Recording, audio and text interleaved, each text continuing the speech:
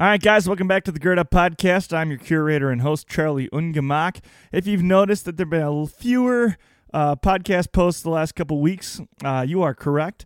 We're going to get back on the train here. Things got a little bit busy, got a little behind, and so we just making sure we're putting out the best possible content for you. Don't want to put anything out there that's subpar. So be patient with us as we kind of transition here. But today, super excited to have Mark Paustian on again. He's going to talk about lifelong learning. He's a very, very learned man with lots of degrees, and he's going to talk a little bit about earning those degrees and lifelong learning and reading and reading and reading. So this one's going to be called A Wall Full of Books, and you're going to understand why in a little bit. But make sure you keep tuning in. Make sure you're sharing this with your friends and family. I hope you enjoy this episode of the Gird Up Podcast with guest Mark Paustian.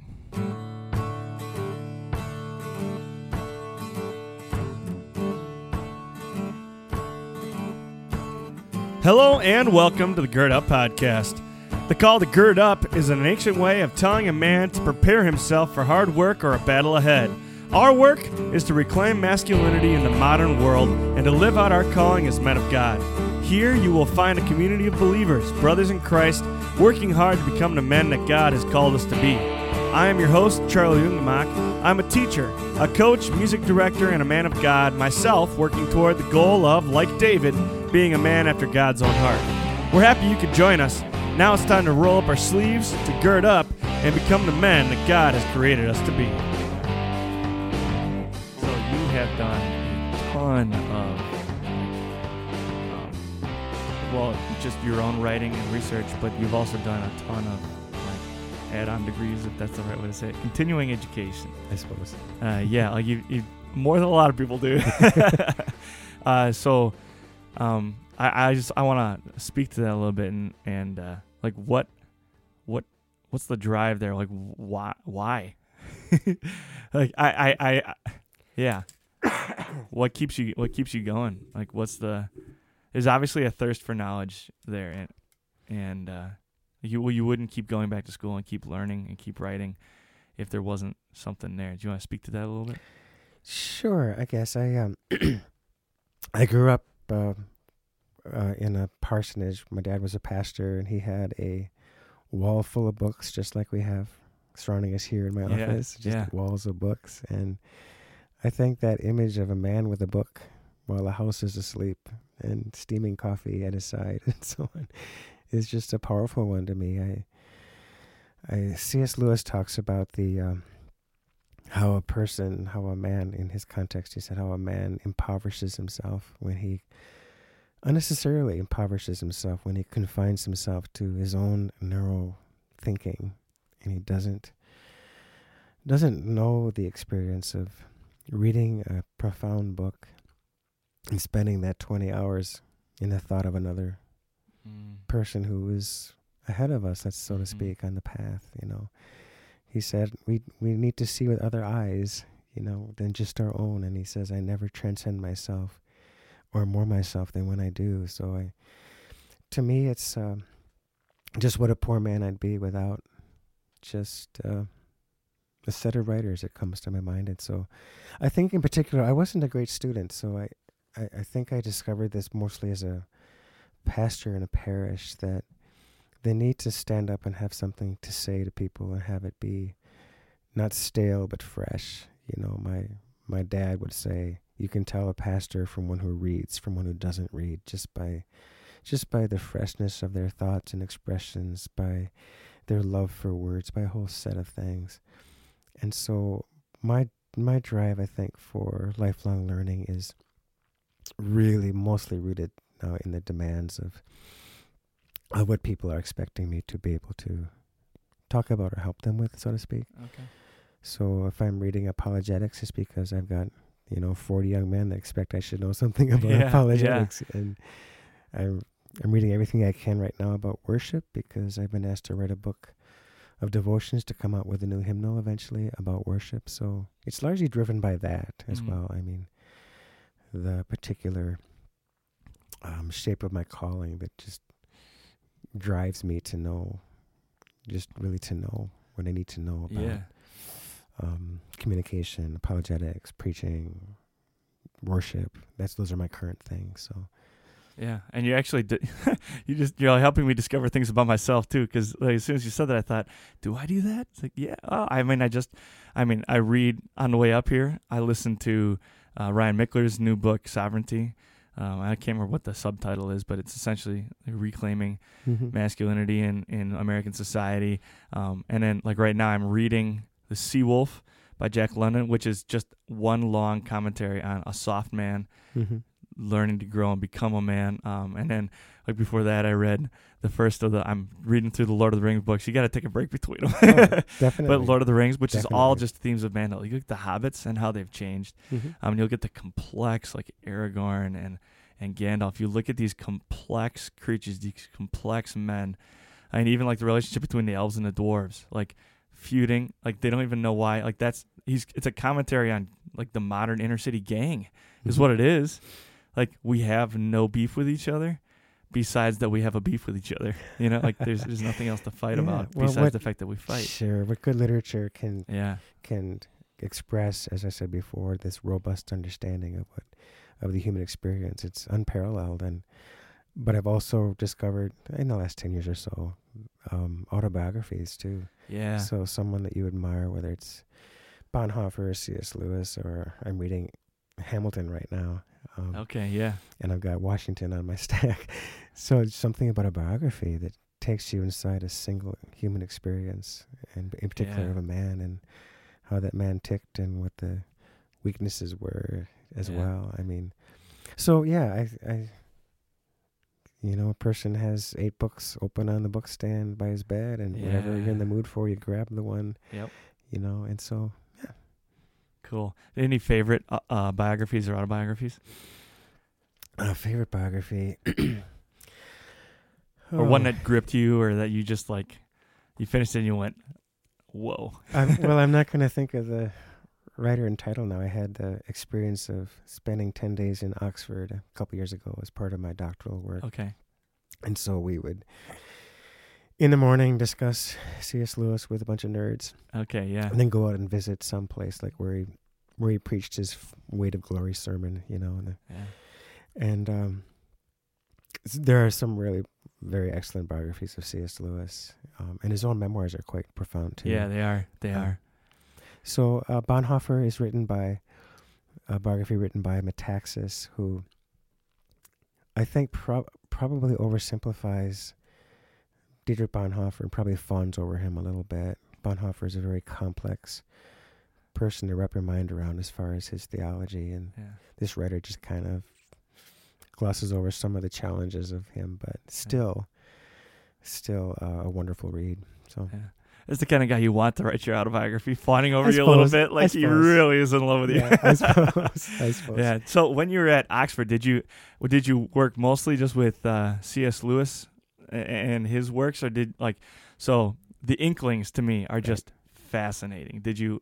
So if you don't know anything about you might know more about the Inklings than me. Are you familiar with the Inklings? Oh, sure. I got to sit in the pub where they would sit and talk. So, and so it was C.S. Lewis and J.R. Tolkien, Charles Williams. I think they had one female member after a while. I think that was Dorothy Sayers. Yeah.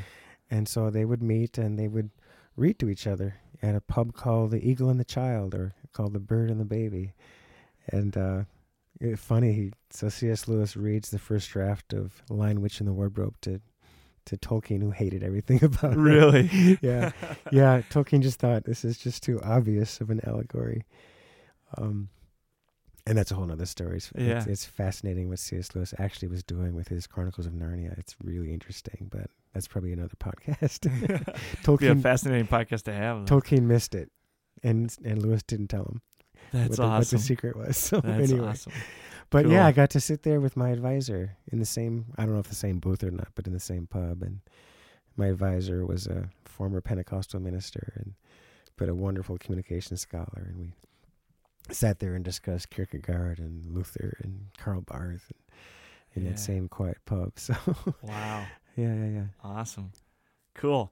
So you kind of spoke to what guides your selection as far as what you study and when. Is there anything that you like? I obviously communication is something you're very passionate about. Is there anything specifically you just keep coming back to over and over again? Well, like if I can rephrase the question, like something that like just lights your fire, like everything you can get your hands on.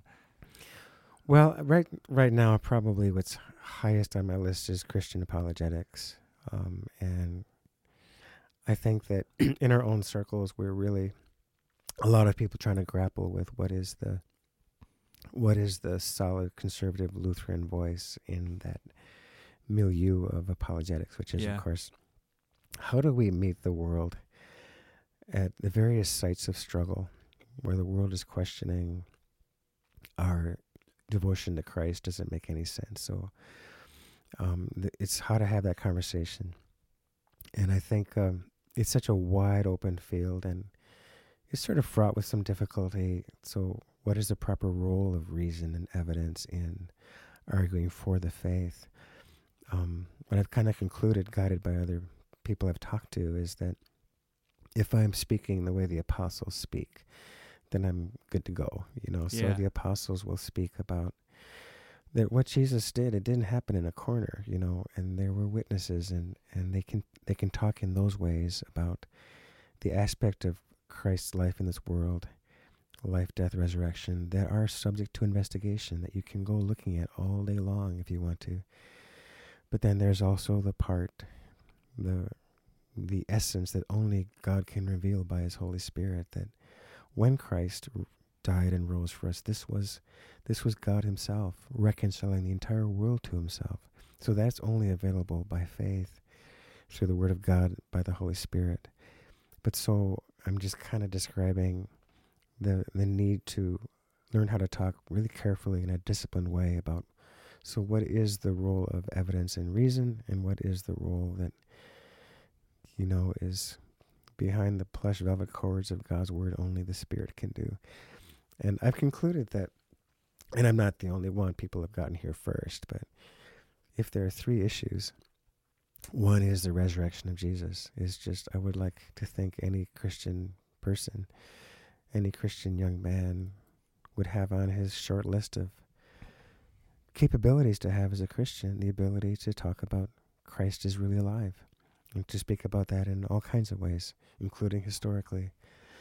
And secondly is the authenticity of the New Testament. We should all learn how to talk about the phenomenon of the New Testament so that no one can knock the weapon out of our hands. This is a phenomenal set of documents written by men who were convinced they'd seen Jesus die and rise and happy to give their lives for this. And the third thing would be kind of a distant third to Christ being truly raised, and the New Testament being a phenomenal book in its own right.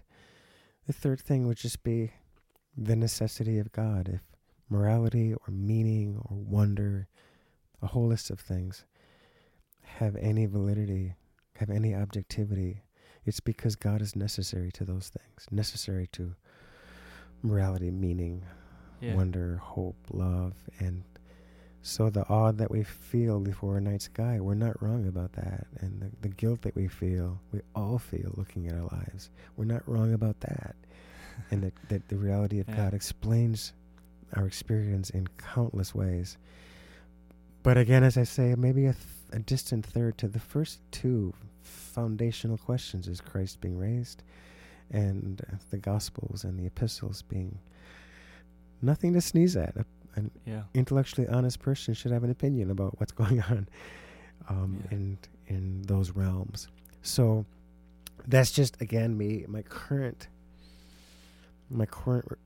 responsibility is to learn how to join that conversation, and then guide young men at our college and how to have that conversation and steer around some of the mistakes, frankly. A wrong view of reason that sort of fails to come to terms with why we believe.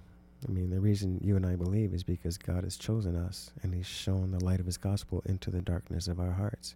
Probably you and I at our baptism. And so we want to stay really grounded in that theology as we carefully take up the issue of evidence and reason. And so that's, you asked the question, what am I kind of most passionately digging into right now today? Yeah. It'd probably be that, along with the worship piece too. Well, and to that, like you have to really, really know what you believe, okay, and be able to break it down clearly in order to, not to make the theology your own, but to, like, when you adopt it then as, this is what I believe, this is what I firmly and squarely believe, then you can go about that conversation in a way that suits your own personality and your own style, if that makes sense, without sacrificing the actual doctrine of it, if that makes sense. Definitely. Yeah. It's about being serenely confident. Yeah. Serenely confident in the reality of Christ, apart from reason and evidence. Just the apostles and their word has just utterly convinced me, and you and I are men who are captivated by the cross. We just are convinced. And so there's a serene confidence that not only is able to look at the evidence and sift it carefully, but isn't going to panic at some counter evidence. Yeah. Or a question you might bring to me as a skeptic that I don't happen to have an answer to in the moment. This just doesn't panic me. And I think the answer is going to be there. I've learned this by now. It's going to be there. And so it's also then the source of being able to treat another person decently in the conversation and non-defensively. And so it comes back to a serene confidence that lets me, for example, not have what someone has called a performative contradiction, which is to talk to someone about the love of Christ and the love of God while they feel no love from me. Right. That's a performative contradiction. How can you speak about this love of God and you don't feel love from me? And so I think it's that sort of confidence rooted in God's word, not rooted in myself, not rooted in my ability to argue. Yeah. The apostles don't do that. They don't ground it in themselves. When they're weak, they're strong. Yeah. And so the spokesperson has to be weak in a way that the power of Christ and his own word rests upon them. Yeah. So what I'm convinced of is there's a uniquely Lutheran way of taking up the conversation that means in the whole world of apologetics, which has been going on for decades in a pretty serious way, we really have something to say, something fresh and unique. And so it's pretty exciting to be studying that, and part of just learning how to teach it as well. Do you have like a routine or like a system, like when you decide, like, I want to study so-and-so, especially if it's something you've never really delved into before? Do you have like a way of going about it, a specific way of going about it, or do you just jump in, grab a book and jump in? I grab a book and jump in. Right, awesome. There's no method. So I mean, things grab your eye. Things grab your eye as far as what scholars are doing and so on. And for example, just another kind of tangent is the question of what technology is really doing to us. It's a whole nother thing, and you wade into that world, it's gonna be a rabbit hole. Yeah. There's a writer named Sherry Turkle who has written a couple of wonderful books. One is called Reclaiming Conversation. Another one is called Alone Together, a very ironic title. I think the subtitle of that one is Why We Expect More from Technology and Less from Each Other. Mm. And what her second book, Reclaiming Conversation, I mean, she's a marvelous researcher who's done her homework. And she quotes studies that will, I'm reaching for the words here, that deal with the erosion of certain capabilities, especially among younger people, the erosion of empathy, the erosion of perspective-taking skills. These things are just falling off a cliff just in the last couple of decades, and to just a truly alarming rate. I won't quote the stats because I'll get them wrong, but so the ability to step inside somebody else's shoes, the ability to feel with them is what's being lost. And it seems to be something to do with children who are now growing up with, iPhones, spending less and less time looking into the faces of other people, especially the faces of their moms, learning how to read what's in there, in that other face, having the mirror neurons trained, to, so to speak, to truly empathize.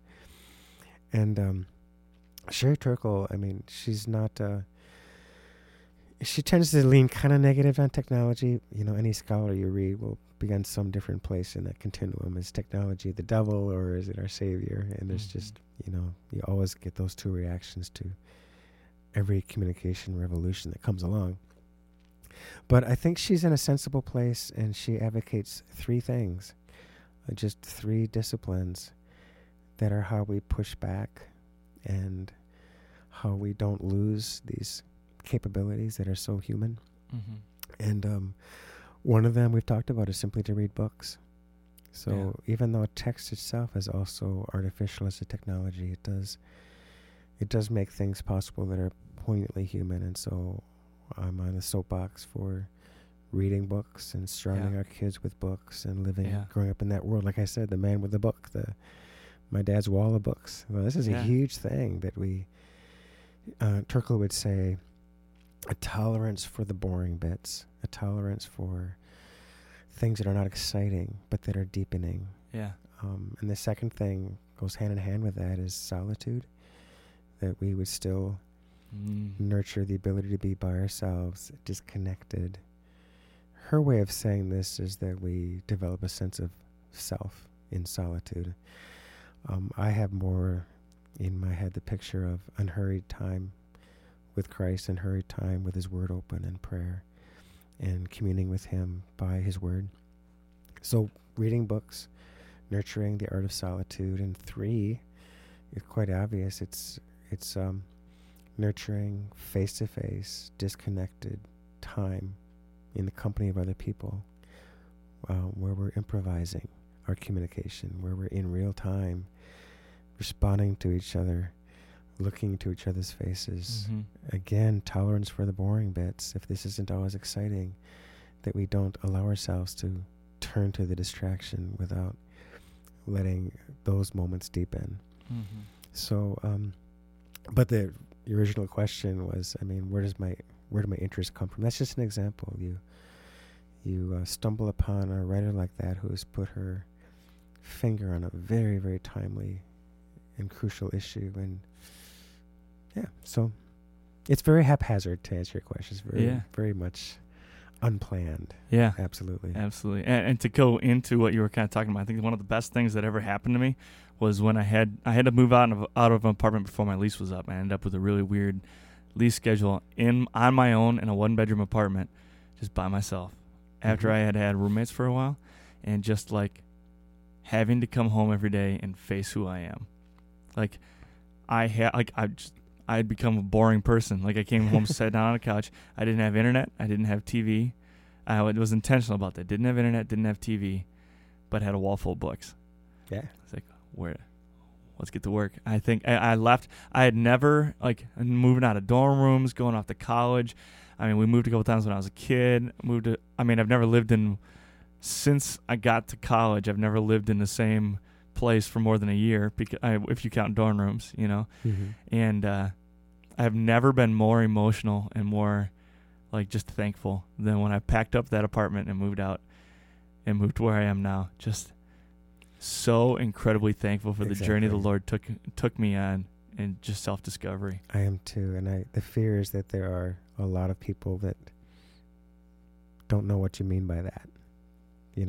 Just a lot of people that have, if media is going to just bombard a young person with countless versions of self, that they can find one that fits and try them all on, and they're all false, that there is something about shutting all that out and having not only books but an open Bible.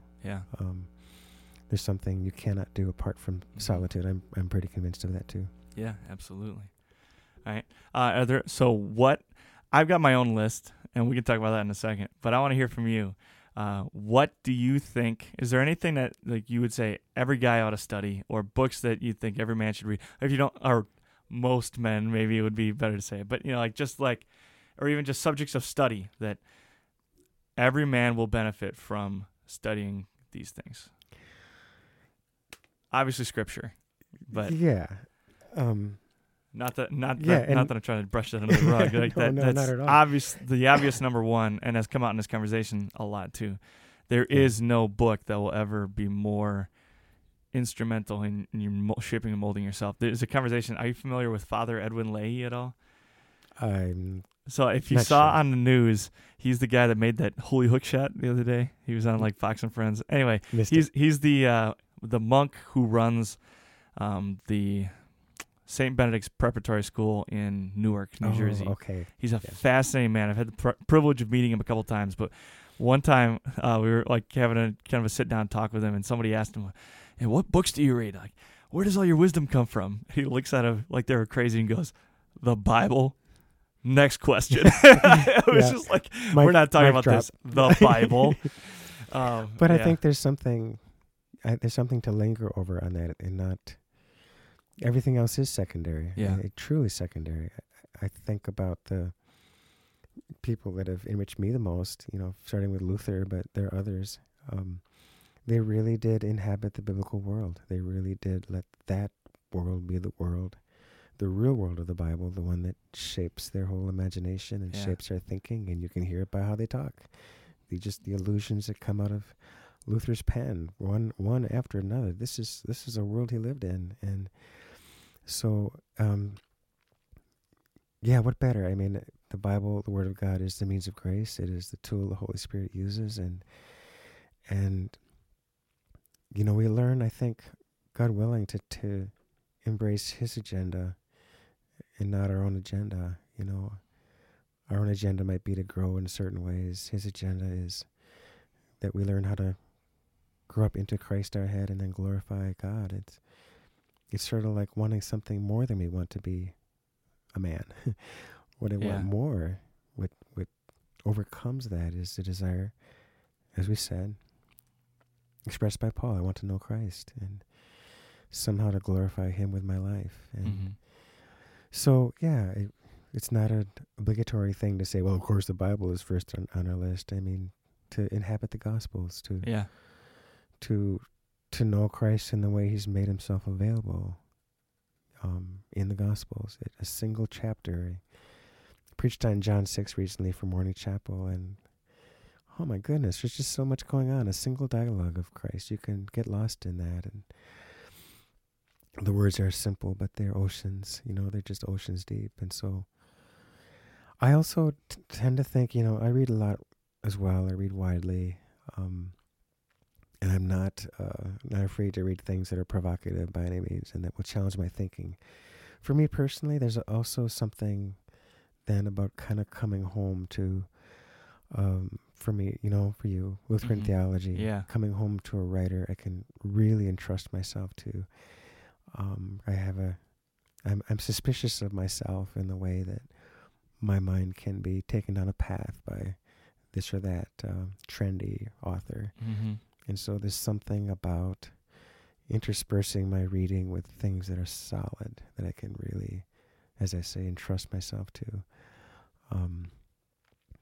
So I don't know what would I say any person should study?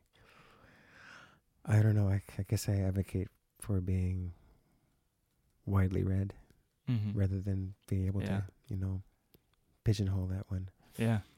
Okay. Cool. Very cool. I'm gonna put a podcast out soon of like my top 5 and why. Okay.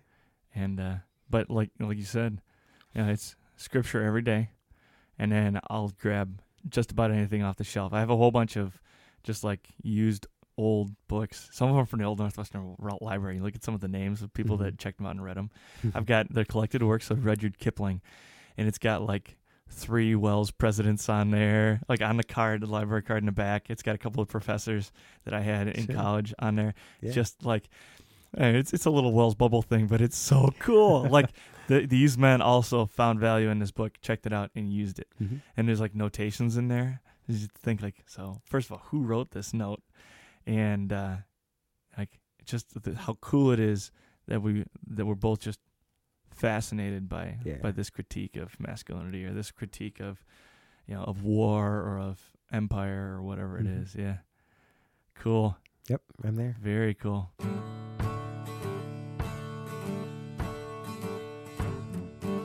Thanks for listening to the Gird Up Podcast. If you like what you're hearing, you can find more episodes like this on SoundCloud, Spotify, iTunes, the podcast app, and Pippa. If you want to follow us on social media, you can find us on Instagram at Time to Gird Up.